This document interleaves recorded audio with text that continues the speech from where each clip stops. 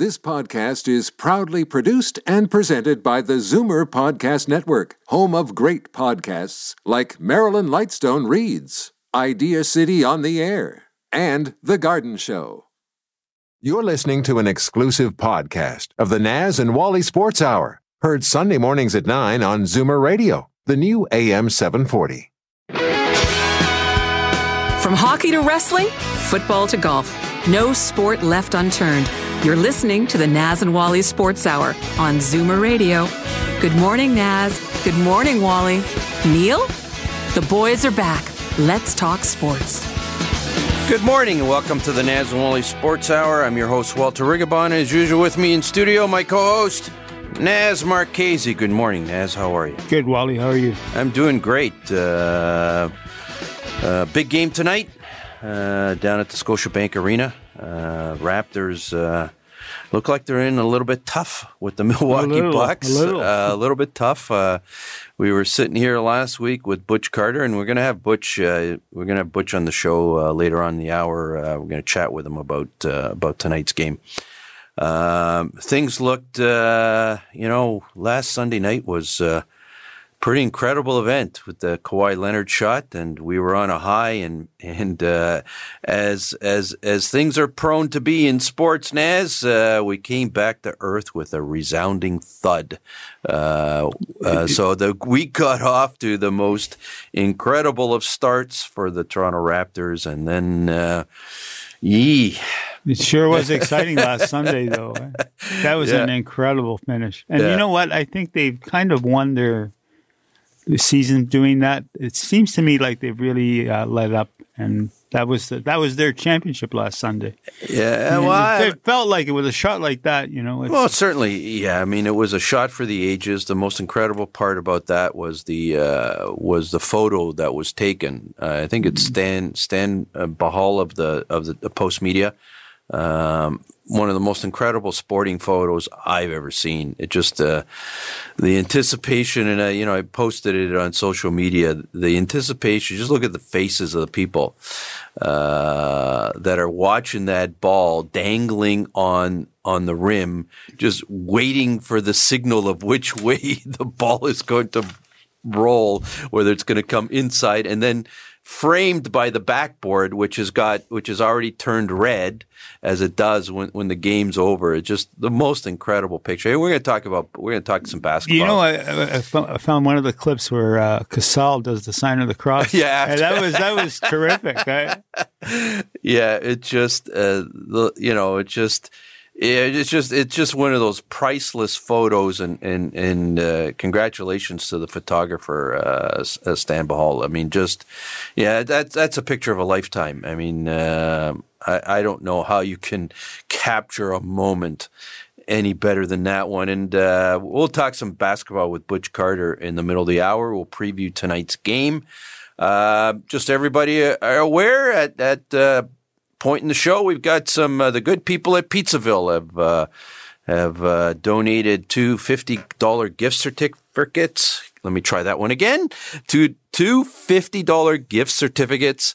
Pizzaville, it's great pizza. The good people at Pizzaville, Angelo, Nella, Stephanie, and all the good people there who've been big-time supporters of our show from day one have generously donated those certificates. They're big items. We'll give out the numbers at some point in the show. Call in, and we're happy to give those away.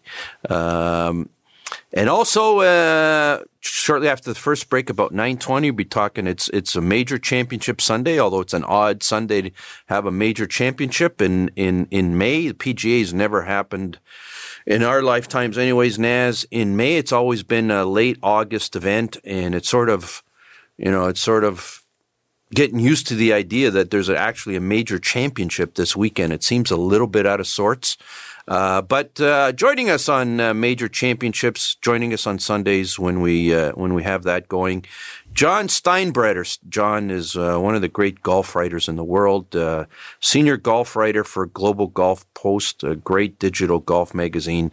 Award-winning, has won writing awards all over the world, and it's always a thrill to have John with us when there's a major championship going on at this course called Bethpage black. Comes with a warning sign. When you tee off there, there's a warning that says, if you're not a good golfer, please don't tee off here. So we're going to be talking some golf. Inevitably, the Stanley Cup has not yet been awarded, Naz. That means the hockey season's still ongoing. San Jose must have 9 lives. They must own shares of the NHL. Yeah, they've used up a few of them in this particular Stanley Cup run, but I don't know if there's any joy in Leafland having every second night if you're watching the NHL playoffs, and we got to watch the hated Bruins go on a run that appears, Naz, at this point in time they look fairly unstoppable. Carolina threw everything they possibly could at them, and the Bruins didn't flinch. And the guy who flinched the least is every time I see him in a Bruin uniform, I just shake my head and say, you know what? This guy could have solved the Toronto Maple Leaf goaltending situation for a decade, and we decided to trade him. When I say we, I don't mean that. It was a JFJ Jr., who's now with the Bruins. Yeah, exactly what I was going to point out. He traded for Andrew Raycroft. Remember that? Yeah, and I guess the theory behind Tuukka Rask was, if I'm not mistaken, Naz, he was coming up at the same time as Justin Pogge, wasn't he? And Pogge was drafted by the Leafs, had that great run at the junior tournament, best goalie in the tournament, and somehow we decided we were going to take the Leafs into the future with Andrew Raycroft and Justin Pogge, and we let Tuukka Rask get away to the Boston Bruins, and we've had to stomach that now for a few playoff series. This one especially. He'd look great in a blue and white uniform. Tyler Bozak would look great in a blue and white. He's in blue and yellow, I guess. There's a few Leafs. There's a few former Leafs around still playing in the NHL playoffs, Naz, who are having impact. I go back. We were just talking in the last series. Roman Polak, who got hustled out of town here, was playing 19 minutes a game for the Dallas Stars in the playoffs. And you know what? It's easy to be a Monday morning quarterback. You got the microphone here on a Sunday morning at 9:00, and you're not down at on Bay Street having to make these decisions. I'm sure it's a lot more difficult down there. You got to juggle. Bozak was basically, I wouldn't say shown the door. He was, he's basically wasn't brought back for salary reasons more so than hockey reasons. But he's playing pretty good for the Blues, isn't he? He takes every important draw on both ends of the rink. He plays the power play, and he kills penalties. What else do you want? That's the type of player. Yeah, but is that kind of player worth $5? I don't know. He's making over $5 million. A little north of $5. Is that? Well, would you rather have Kadri or Bozak? That's a really fascinating question, Naz. It's an excellent question that you posed to me earlier, just before we went on the air. And I'd have to think about that one.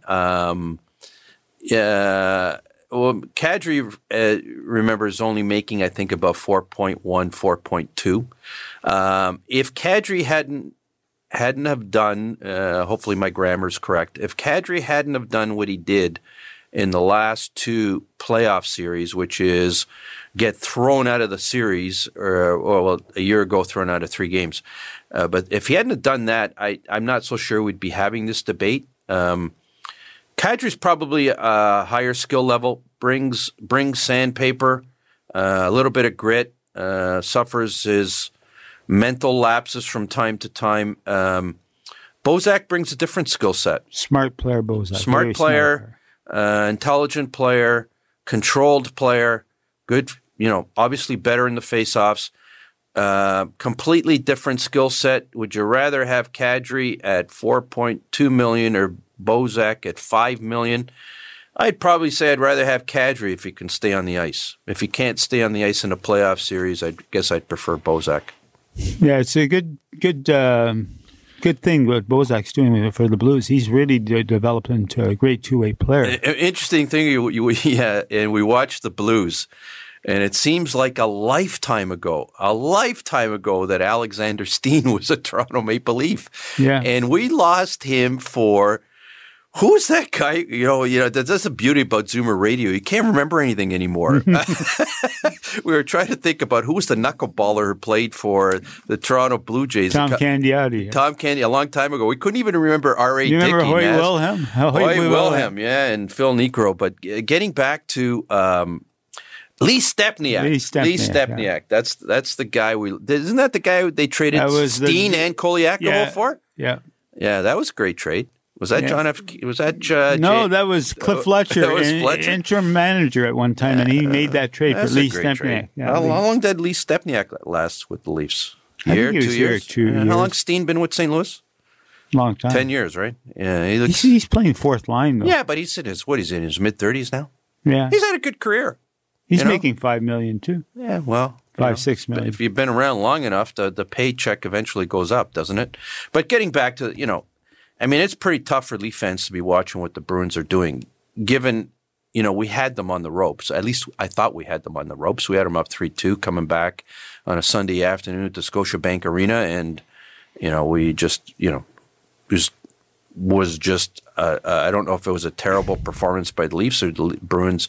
Bruins just seem like a team that this particular edition of the Bruins in this playoff run, they just seem to, they know how to win. It looks too easy for them. It looks easy. Not so much easy. It's frustrating for the other team. After the third game against Columbus, the Bruins have been on a roll, and you sort of, it's like they absorb all the other team's pressure when they have to. Tuukka Rask he's playing in a zone. Frustrating the hell out of the other teams, and the Bruins go up and they've got these third, fourth liners that just score goals. They're scoring too, right? Yeah. And if the third, fourth liners, and then if you control, you control Marchand, you control Pasternak, you control Bergeron, and you got these other guys that are killing you. You got the Jake DeBrusks and the Charlie Coyles, and what was that guy who was Corrali? Corrali. Yeah. You got these other guys that. We don't see much of those guys in Toronto. Johansson. And they're incredible. You talk about pickups. And these guys have come in and they filled a role. And if the first guys aren't bringing it, the fourth liners are killing you. And that was the same thing with the Washington Capitals last year. It was the Wilsons and the Devontae Smith-Pellies. You go crazy trying to control the Ovechkins and the Backstroms and those guys. And then when the fourth line guys kill you, it completely deflates your team and your goalie's standing on his head. Good luck to the St. Louis Blues. The only advantage of St. Louis Blues or San Jose, whichever one of the two wins that series. And right now I sort of consider it a toss up. It really should be, I don't know if it should be 3-1. Who knows what would have happened. Based on the play, it should be 3-1. Right. So it's going to be one of those teams. The only advantage they have going to them is the Bruins are probably going to have an 11-day layoff. I think the NHL just announced the first game of the finals. It's 11 days off. That may dull the Bruins' advantage. I don't think any team wants to have an 11-day. I think the Bruins would like to start the playoffs today. They're on a roll. That layoff will probably dull them a little bit. And, the St. Louis Blues, I don't see San Jose beating Boston. St. Louis, I don't see them beating the Boston that just finished off the Carolina Hurricanes. But if the Boston team that comes back off the layoff isn't as sharp as the one that just knocked off Carolina, I would give the Blues a fighting chance. San Jose, Boston has the goaltending matchup for sure against San Jose. Against St. Louis, not so sure because Binnington can stand on his head. Yeah, he's played well. The kid's played well. Yeah, he's sort of up and down in the San Jose series, but when he's on, if he's on and plays his game, then you never know. Wally, the Shannon plan, 6 more years. 6 more years. Brendan Shanahan. I don't have any great disputes with Brendan Shanahan. He's brought a new sense of professionalism, a new sense of class to the organization. We can quibble about the Lamoriello Dubas Mark Hunter thing. You can quibble about some of the contracts if you want to blame him or you want to blame Dubas for all these contracts going north of $11 million. I don't have any. No, I don't have any huge disputes. A lot of money, 6 years. Not my money. MLSE's got a lot of money. God bless Brendan Shanahan. Yeah, he deserves it. I think I'm not so sure he deserves it, but God bless him. He's been good for hockey in Toronto. From where we came from, and hopefully, this team can take us to the promised land. I think the jury's still out on that one, but we have our fingers crossed. And it's time to go to break. And as soon as we come back from the break, we'll be talking major championship golf with award-winning golf writer John Steinbrenner. It was a rainy day when Pizzaville realised that people may not know how many different kinds of ponzos Pizzaville makes. You can go Italian if you like a sausage. You can go Hawaiian if you like ham and pineapple. And you can go Canadian if you like bacon, beer and hockey. We can build a ponzo that speaks your language, no matter where you are from. Call Pizzaville on your cell phone at pound 3636 or visit pizzaville.ca. There's an old saying, entrepreneurship doesn't build character, it reveals character. Entrepreneurs learn to trust a person by trusting people. The law firm Rigabon Carly understands this. They know all about entrepreneurs because they work for them every day. They've earned their trust. They know that when it comes to meeting the legal and business needs of entrepreneurs, good enough is not enough. Rigabon Carly, the intelligent choice.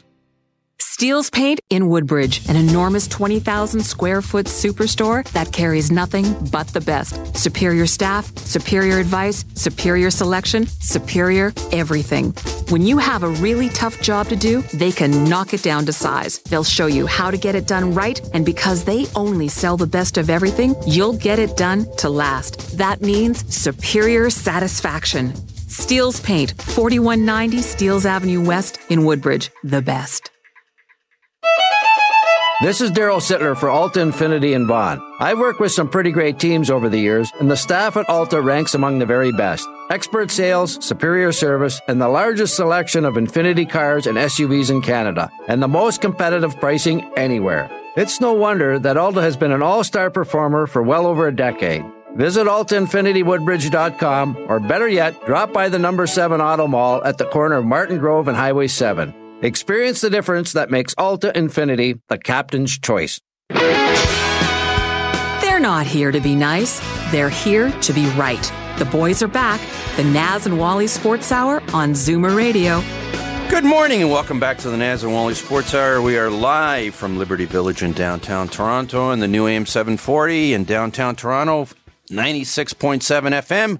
On the internet, live video streaming, www.zoomerradio.ca. It's a major championship Sunday, and who else could we possibly have on the show but award-winning golf writer, senior writer at the digital magazine Global Golf Post, one of the great golf magazines on the internet. Of course, I'm talking about John Steinbrenner. John, good morning. How are you? Good morning. How are you doing? We're doing great. Thanks so much for joining us. It's become a tradition having you here when something major is going on in the golf world. Although this particular time, it's the PGA Championship in May. And my brain is having a tough time adjusting to that. John, it's like I pick up, I look at it, it says it's major. It's May. Well, what happened? Anyways, the PGA normally goes in August, and your thoughts about the change to earlier on in the year?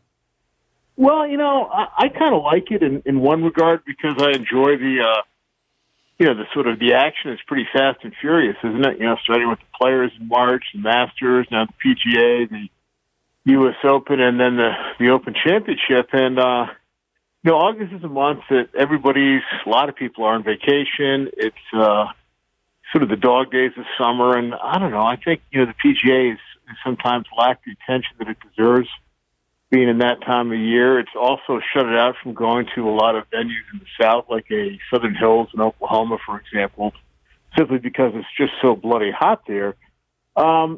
the same token, it's nice that they can move it around to some different sites, having it in May.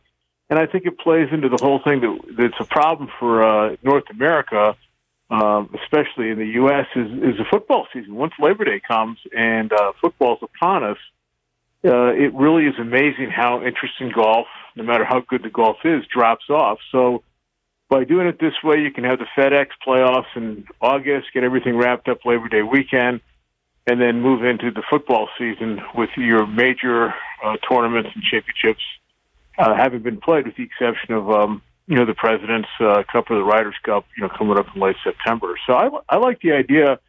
It's going to be a problem for places like Oak Hill in Rochester, New York, and Kohler out in Wisconsin, and those northern climes, because here in Connecticut, I mean, where I'm calling you from, and it's not far from Bethpage Black.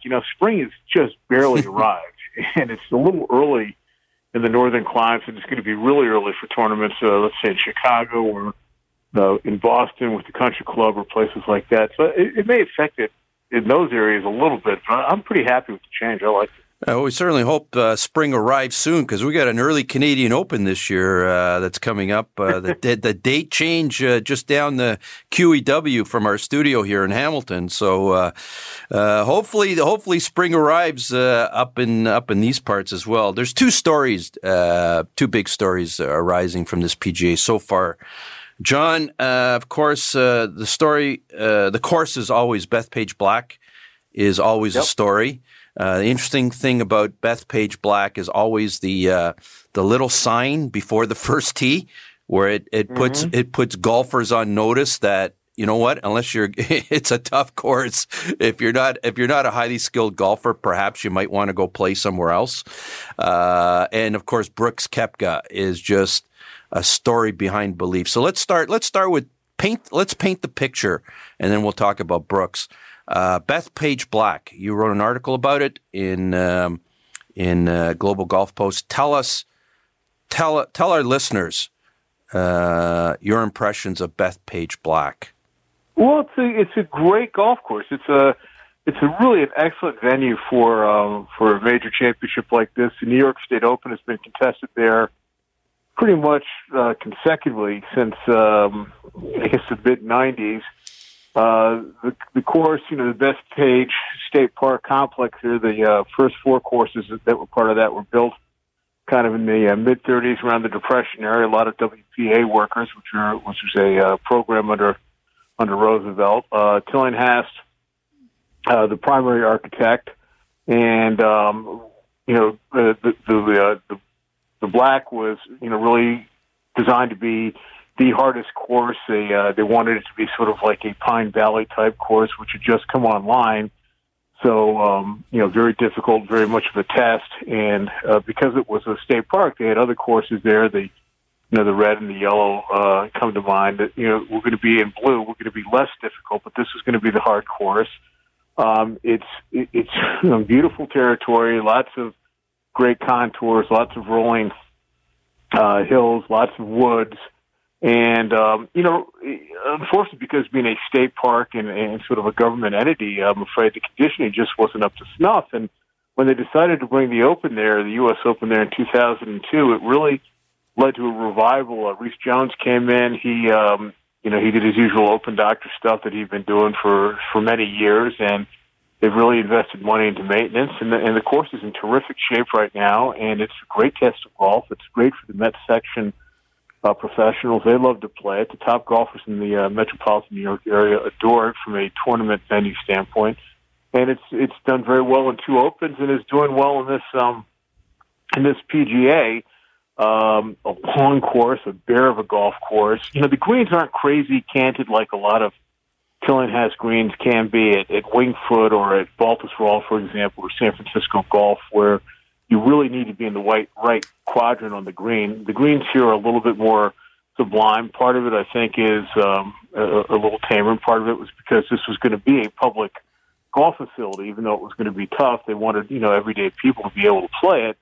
Some of it is because I think the superintendent at the time, who was helping in the construction of the golf course, finished off the greens at Bethpage and not Tillinghast himself, so they didn't have the Tillinghast signature undulations and sort of the back to front sloping that make Winged Foot east and west such bears. And it's a really great course. The pros love it. The difference between this time of year in June, when the Open has been here in the past, is that there's not been a great growing season yet of length, so the rough is not going to be nearly as up today as it will be a month from today. So I think it was a little more forgiving in that regard, but still has been pretty wet around here, so it's playing long, though you wouldn't know it from the way Koepka's playing, and it's playing tough, and it's really, again, set up by the PGA, which is less concerned about resistance to par than the USGA is.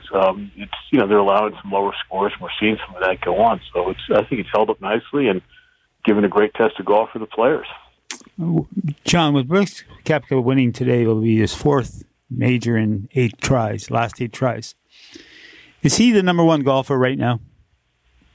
Absolutely. I think Jim Nantz said it really well. I was actually out of the country in Scotland last week. My wife sent me a link to a transcript from a press conference, a conference call he had, and Jim really was defending Koepka and thought that he really deserved a lot more credit than he's been getting. And our Ron Green Jr. at Global Golf Post, wrote a similar piece, and the guy is just playing great golf, and he's dominating. I mean, you're talking about, he got a 7-shot lead here in the going in the final round of a major championship. I mean, in the PGA, to me, though, it's not the strongest, one of the top 2 or 3, fields in terms of strength of the players in it every year, and he's playing a different game. What did Hogan say about Nicklaus, or I guess it was Bobby Jones said about Nicklaus? A game with which I'm not familiar. I mean, his dominance is something else, and he goes about his business, and he's been overlooked, and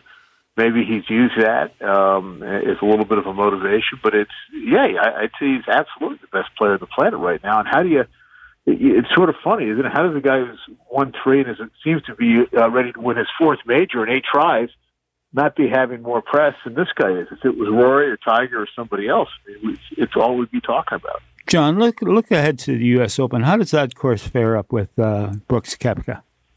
It's Pebble, isn't it? I think that the thing with Pebble is that from a length standpoint, he can certainly handle any length that's thrown out at him. He's got tremendous confidence in his game.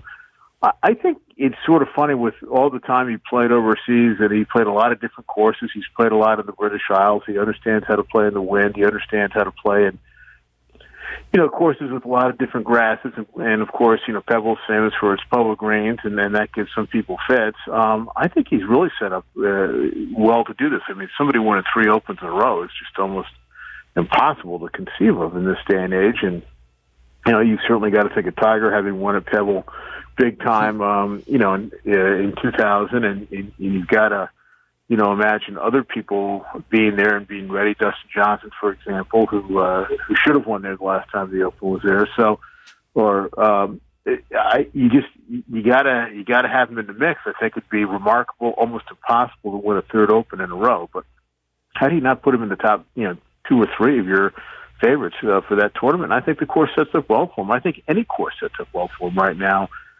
He just seems capable of playing his game and playing well and consistent and steady anywhere on the planet. He's just what I see about he when he's playing at this level, it's literally he's playing at a level that nobody's achieved since Tiger, probably in the early 2000s. He's hitting the ball 330, 340 yards down the middle of the fairway, and he's getting into 500-yard par 4s, like with 9 irons. I mean, it's a different game. And I think Tiger was quoted the other day. He says, well, the game's a lot easier if you're hitting into a par 4 with a 9 iron when other guys are hitting 5 and 6 irons. Well, ask Chris DeMarco that when he lost to Tiger in the playoff that year at the Masters. I mean, that was what DeMarco did all day long, was hit these great 4 and 5 irons, and Tiger was hitting 8 and 9 irons. And remember, that's when Tiger won his first Masters in 1997. That was a dominance, wasn't it? He turned all the par 5s at Augusta into par 4s for him, and he super dominated. So it makes an enormous difference. I mean, I can't even tell you to shoot 63 under champion conditions at Bethpage Black is it's as good a round of golf as you can play. I mean, that's unbelievable. And again, it's been raining a lot here through the spring. I'm sure the course is a little softer than, even they would like it to be at times. And there were guys, Adam Scott shot 64. There were some low scores. With Jordan Spieth shot 66, I think. There've been some people have gone low, but for what Koepka's done consistently on this golf course, which is as hard a golf course as there is on the Rota for any major championship, it's staggering to me. Yeah, and Brooks Koepka, I mean, he's got the physique of a football linebacker. I mean, he's just, he's a solid man. And we all talk about his long game. John, I want you to talk about this. You don't shoot 63s or 65s on major championship courses unless you have a deft putting touch. So aside from Brooks being a physically imposing individual from a physical standpoint, he's got John Daly type touch. I mean, he's unbelievable. He's got. You're exactly right. He's got John Daly type touch and very un-Daly-esque discipline in terms of every other way he seems to approach the game. And I just think he's so mentally strong too. I mean, yeah, he's a wonderful putter and a chipper, and I mean, every aspect of his game right now is firing on all cylinders. And you think about how close he came at Augusta to winning there. If he'd made a putt or two, he would have been in a playoff with Tiger or would have beaten Tiger. So, he's right there and everything's working well. And I just think the thing that impresses me so much is his attitude. This guy has been utterly dissed by the media in a lot of ways and by the greater golf world in terms of, I remember last year at the Tour Championship, he wasn't even invited for an interview prior to the tournament. Like you'll have these pre-tournament interviews with the top players, and he wasn't even invited to one. I mean, this is a guy who just won 2 major championships in one season and won a second U.S. Open in a row, and he didn't even make the cut for that, which is extraordinary. And everybody wants to talk about Ricky, leading up to this. Is Ricky going to finally win a major, and is Tiger going to come back after the Masters? And Brooks continues to be an afterthought. I don't think anymore after this. But his mental strength is remarkable to me as well, with all his physical tools and all he can do physically with golf. But he seems to be in a great place mentally. He seems to know how to handle all of this stuff, and he's just focused and very low-key and just going about his job. He's going about it very well. Anyways, we've been talking to John Steinbretter, senior golf writer for Global Golf Post, one of the great golf sites on the internet. I highly encourage all our listeners to check in at globalgolfpost.com. Some great writing by some of the great golf writers in the world. John, hopefully we get an opportunity to chat on U.S. Open Sunday. I know it's out at Pebble Beach this year, which should be a spectacular venue, especially if Brooks manages to keep his 7-stroke lead. And you know what? You and I, John, and as we all know, anything can happen on a golf course. You never know. You do. You never know, and it'll be interesting to watch. But it's funny, isn't it? I mean, there's one real story in this tournament. It's Brooks Koepka. It's not like other majors where you've got 4 or 5. Gosh, the Masters last year this year when you and I chatted on Sunday, when we all chatted on Sunday, I mean, there's like 7 stories where you're talking about the possibilities and all the different angles. And Koepka's really kind of, he's made it about himself, and we'll see what happens at Pebble. It'll be a great tournament out there. It's a celebration, the 100th anniversary of Pebble Beach coming online, one of the great golf courses in the world, one of the great golf resorts in the world, one of the most scenic places on earth. And it should be a wonderful week out there. And I look forward to chatting that Sunday as we do per usual, and to a great tournament there as well. Thanks, John. You know how much we appreciate your golf insights, your golf passion. And once again, thanks so much. And we hope we do get a chance to talk to you on U.S. Open Sunday. Thanks so much, John. All right, guys. All the best. Take care. Thank you, John Steinbretter. Anyways, we've got to go to break, Naz. As soon as we come back from break, we'll have Butch Carter. As soon as we come back from break, we'll be giving out the numbers. We've got 2 Pizzaville $50 coupons, which we're going to the first callers who call in. So when we come back from the break, we'll give out those numbers, and we'll be chatting with Butch Carter, Raptors Bucks. We'll be right back. It was a rainy day when Pizzaville announced their loyalty programme, but some listeners thought I was saying royalty programme. To be clear, Pizzaville cannot get you into the royal family. Stop that. However, after your 6th online order, you'll get a large pizza of your choice free with your 7th order, and that'll make you feel like a king or queen.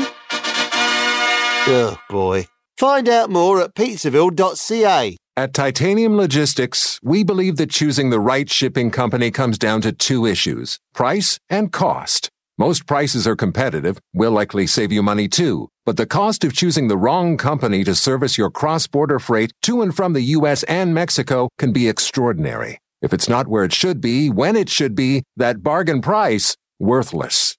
Titanium Logistics. On time, on budget. Call 905-266-3014. Ask for Blair Downey. At 20,000 square feet, Steele's Paint in Woodbridge is Canada's largest independent paint store. Big deal, right? Big deal, yes. The best brands, the best staff, the best advice, the best of everything. From color matching to brand selection, whether you're a pro or a DIYer, we'll look after you from the minute you walk in to the minute you walk in a second time as a completely satisfied customer. Big store, big deal, bigger satisfaction. Simple. Steele's Paint, 4190 Steeles Avenue West in Woodbridge. This is Daryl Sittler for Alta Infinity in Vaughan. I've worked with some pretty great teams over the years, and the staff at Alta ranks among the very best. Expert sales, superior service, and the largest selection of Infinity cars and SUVs in Canada, and the most competitive pricing anywhere. It's no wonder that Alta has been an all-star performer for well over a decade.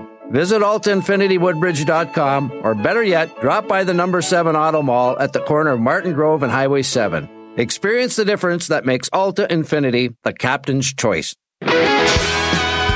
From face-offs to playoffs, field goals to own goals, you're listening to the Naz and Wally Sports Hour on Zoomer Radio. And welcome back to the Naz and Wally Sports Hour. We are live from Liberty Village in downtown Toronto. As promised, we've got 2 Pizzaville gift certificates we want to give away. So if you're near your phones, we've got 2 of them, $50.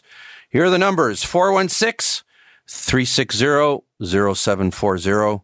Toll free, 1-866-740-4740. There's 2 of them, $50. It's fantastic pizza. Please call in. Once again, last time, 416-360-0740, 1-866-740-4740. Our lights are flashing. These are hot items. If the phone is ringing, give it some time. We only have one producer in answering the phones. He may be on the first call. Hang in there. Anyways, we're pleased to welcome back to the Naz and Wally Sports Hour for this morning, former Raptors coach, Butch Carter. Good morning, Butch. How are you?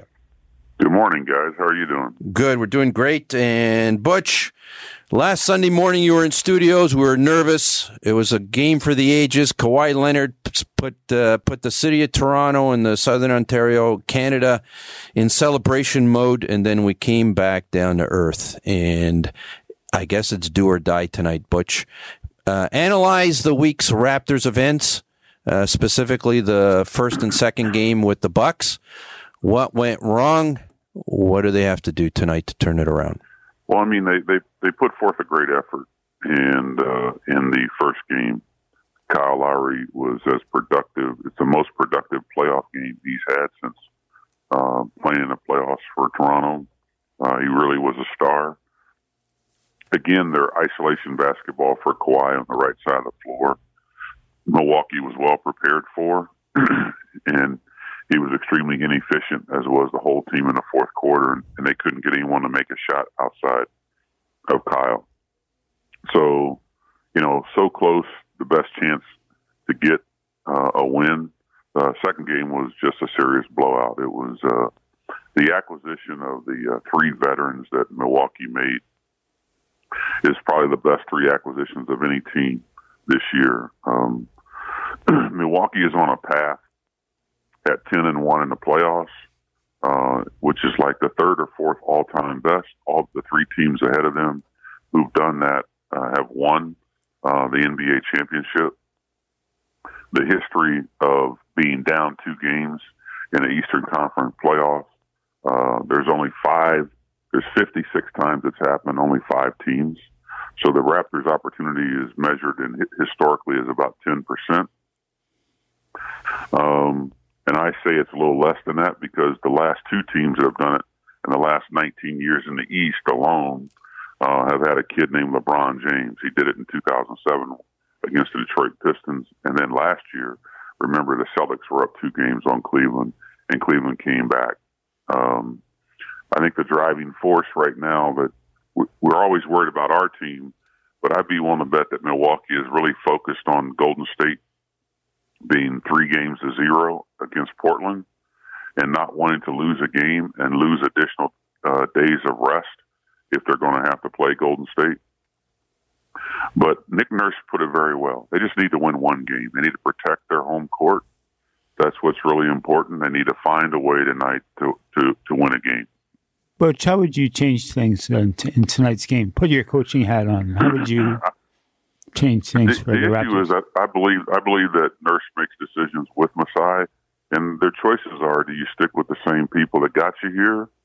And a lot of times teams have changed with no goodwill in making the change, that the other team is just superior, and then it sends you into the off season in a tailspin with people that should be happy not being happy because how you treated them at the end. I always worried about that with Serge Ibaka after the trade. He has played well. I think that they're just mismatched talent-wise. Milwaukee basically has 2 7-footers.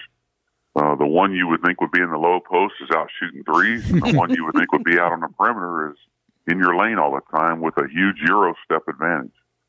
So I think it's more about getting to a game where Milwaukee is not making shots. They have just hurt every team they've played in the playoffs consistently with their ability by their veterans to make shots.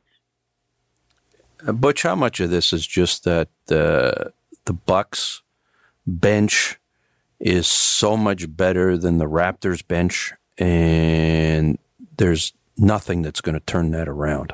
How much of that is that? Because at the end of the day, it seems like the Raptors are playing with 6 players, and the Bucks are playing with 9 or 10 players. Yeah, but that's the position. The thing that's hard to swallow is Danny Green has become so ineffective. He was so efficient in helping the Raptors get through the season, and when you look at a guy in a game and he dribbles a ball off his foot, that mid-court veteran player. I feel bad for Danny because I think as a potential free agent this summer, he's played very well. He's played very well for this organization. And the Bucks have built their system up, over the course of a year. The Raptors made a U-turn at the trade deadline, and they've only relied on, King Kong and the Rangers to help him. And if King Kong isn't super, the Rangers haven't been super. So, is he talking about Kawhi Leonard? Yeah, I think so. Okay. Well, I mean, it is what it is, yeah, guys. no, it is absolutely right. Yeah. He's talking about running plays for Danny Green. Well, you should have been running plays for Danny all year because it's your backup plan. Remember, we got a first-year head coach. He's trying to figure it out. It's really not his fault. You got an experienced veteran head coach on the other side, and he just has seen more. His depth of knowledge on how to change things around, how to convert things, when to call timeout to stop runs. That's what they're looking at. And it's just we had so much excitement when that ball rolled in Game 7, and now we're dealing with the reality of, this may be the best franchise in the East, top to bottom talent for this season, because they've got 3 guys that are free agents that they're going to have to re-sign too. Butch, with last week's game, do you think that was their championship of the Raptors? Well, I mean, this is the way I look at it. The Raptors historically through their basketball in the NBA have had 3 windows of opportunity to get to the NBA Finals, and they've always come up short. What I believe on the inability as a team to shoot the basketball. They've been very good. They've had individual talents. But again, the playoffs are about making shots, not taking shots. And we're going through this period where Siakam, Danny Green, and Kyle aren't consistently making shots on the same page on the same night. And then you come off the bench and Serge Ibaka is not getting into a rhythm. Norman Powell doesn't know when he's going to play or if he's going to play. And so it's just been really inconsistent. It's unfortunate if the high point was a ball rolling in a semifinal of a conference playoff system instead of the finals. And that's what everyone lost vision of. You know, the media companies are so busy selling what they have that it's not directly related to actually how the NBA works. That may be if that's the greatest shot in the history of the Toronto Raptors, then we'll never win a championship. We're talking about, sorry, Butch. It's the same we dealing with the Leafs, right? I mean, no matter how we skate, the goal is to win the cup. And, that was the vision that was brought when the franchise, was first bought here. And it's always been a struggle to get the people upstairs to understand, we're playing for it all. We're not playing for a coffee. We're playing to own the coffee field. So, I wish them the best today. We all want to see the Raptors win and get a chance to bring it back to 2-2 and get Milwaukee and get where Milwaukee is shaking up a little bit. Yeah, this thing about whether last week was their championship, it was a great win. But if our expectations are that it's a successful season just by winning, not getting to the at least to the NBA Finals, I'm not sensing that that's a successful season. I want to ask you this, Butch. There's a track record of the Raptors coming back from 0-2 deficits against one of the series they won, the other one they didn't. They came back 0-2 against Cleveland a couple of years back, and they came back 0-2 against the Wizards. So there is a precedent for coming back from an 0-2 deficit.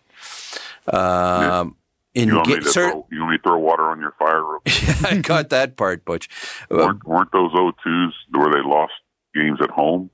Well, the first 0-2 was against Cleveland, where they lost them on the road against Cleveland. Okay. Came back and won 2.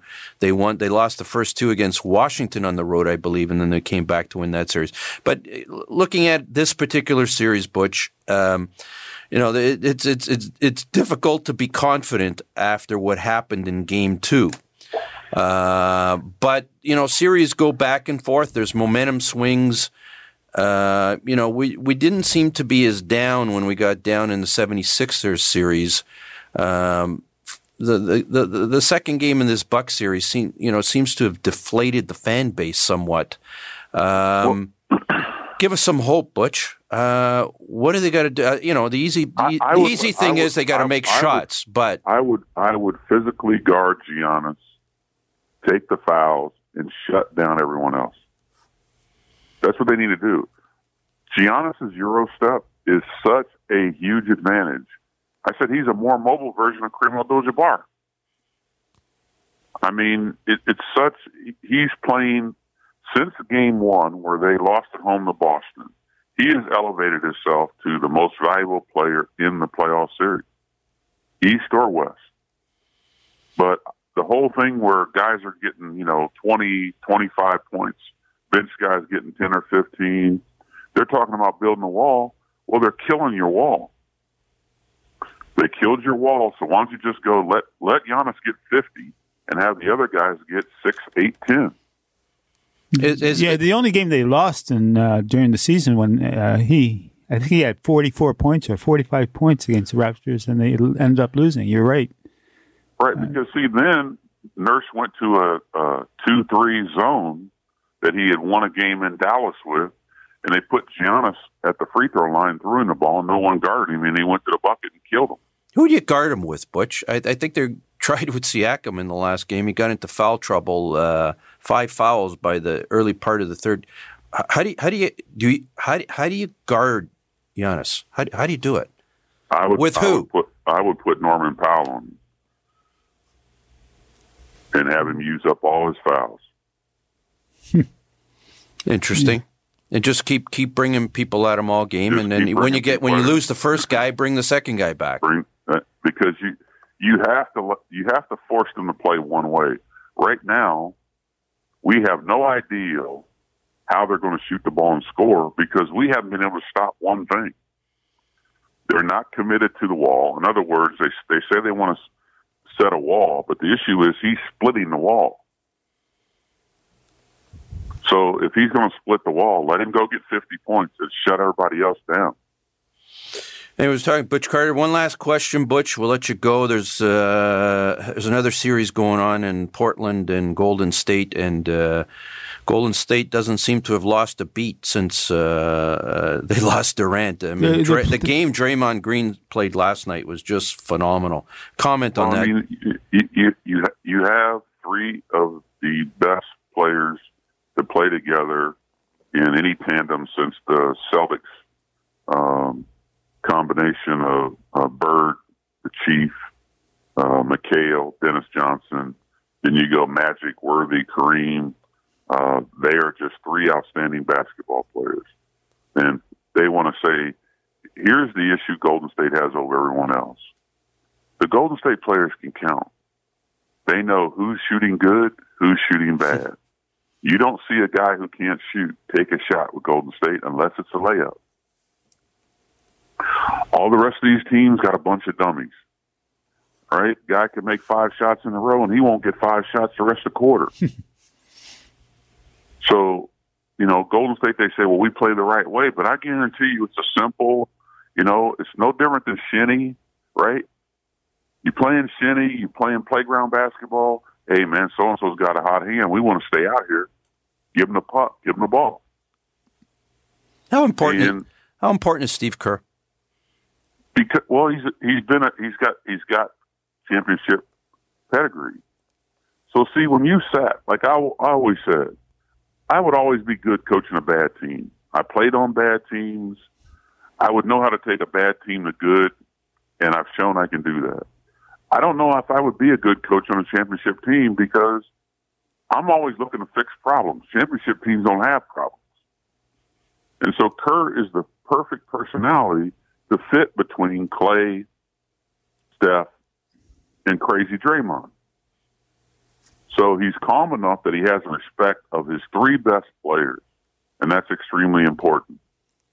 And you cannot give enough credit to Steve Kerr, but Kerr doesn't talk about analytics. He talks about, well, we play the right way. Well, I'm telling you, if playing the right way means Steph just made 5 shots, well, he gets 5 more shots.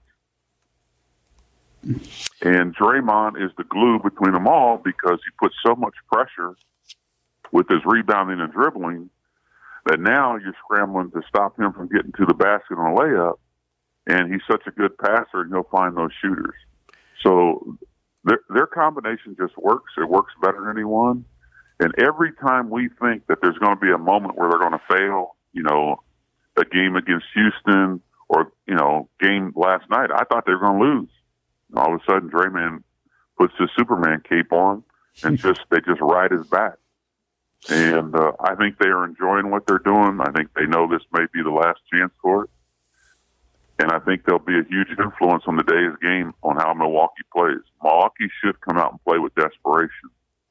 Amazing, Butch, how Kevin Durant is missed for the series. Yeah. Because Durant's gone, but we you still got to remember those guys won some championships before Durant got there. Yeah. Anyways, we've been talking to Butch Carter. Butch, as you are aware, we've run out of time. No problem. It's live radio. You know how much we appreciate it. Yep. And we just hope there's a little bit of a turnaround, and we hope that this is not the last time we've interviewed you during basketball season talking about the Raptors. Hopefully there's life, there's hope at the end of this. Totally agree. And Naz, the tariffs are gone, baby. Yeah, great news. Wally and I were talking about it a half hour ago on break. Yeah. Anyways, thanks. The tariffs are gone. Thank God. Thanks for bringing a smile to Naz's. We'll elaborate with the listeners as soon as we get off the air with you. All right. Take care, guys. Right. Thanks. Just a little bit of an inside joke there. Naz is in a business where it's tariffs on aluminum and steel. That's correct. Are not good for you, and that deal got done between the political leaders. We don't like to chat politics on this show, but we're happy for you, Naz, and we're happy that for all people in that business in Canada, that those tariffs are gone.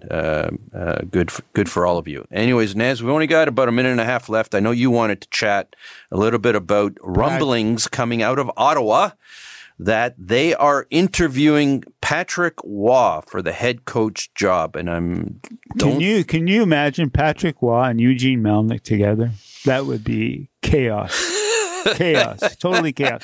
I don't know where the heck they got this guy from. Patrick Waugh? No. Why interview him? Why? It would cause so many problems with the team. It'd be exciting for us, that's for sure. Well, Patrick Waugh, didn't he have a couple of good years in Colorado? He did. He had 112 points. Yeah, the coaches nowadays, they have shelf lives. And Patrick Waugh, when he comes in, might be successful for a couple of years, but I think that's a highly volatile mix for a situation in Ottawa that needs to be calmed down. They need somebody boring to be their coach. I don't see any reason why not bring in Mark Crawford back. I thought he did a reasonably good job in the time period after they got rid of Guy Boucher, and I think he's good with young players. He's got a track record. He's won a Stanley Cup. He's good at development. Give him a shot for a couple of years. What do you got to lose? Here's a guy who was fired by a couple of NHL teams, and he came back, and he went through the whole process again. Put him in there. I think Mark Crawford is. Yeah, I've seen some of the names that have been bandied about. I don't think any of them are necessarily an improvement over Mark Crawford. Eugene, on behalf of the Naz and Wally Sports Show, give the job to Mark Crawford. Anyways, to all our listeners, it's a May-long weekend. Some of you are out on the water. Some of you are on the highways. All we can say is we always do it this time of year. Please be careful. Don't drink and drive either. Don't drink and drive, whether you're on the water or on the roads. Take care at all times. We'll be back again next Sunday morning. Have a great week. This podcast is proudly produced and presented by the Zoomer Podcast Network, home of great podcasts like Marilyn Lightstone Reads, Idea City on the Air, and The Garden Show.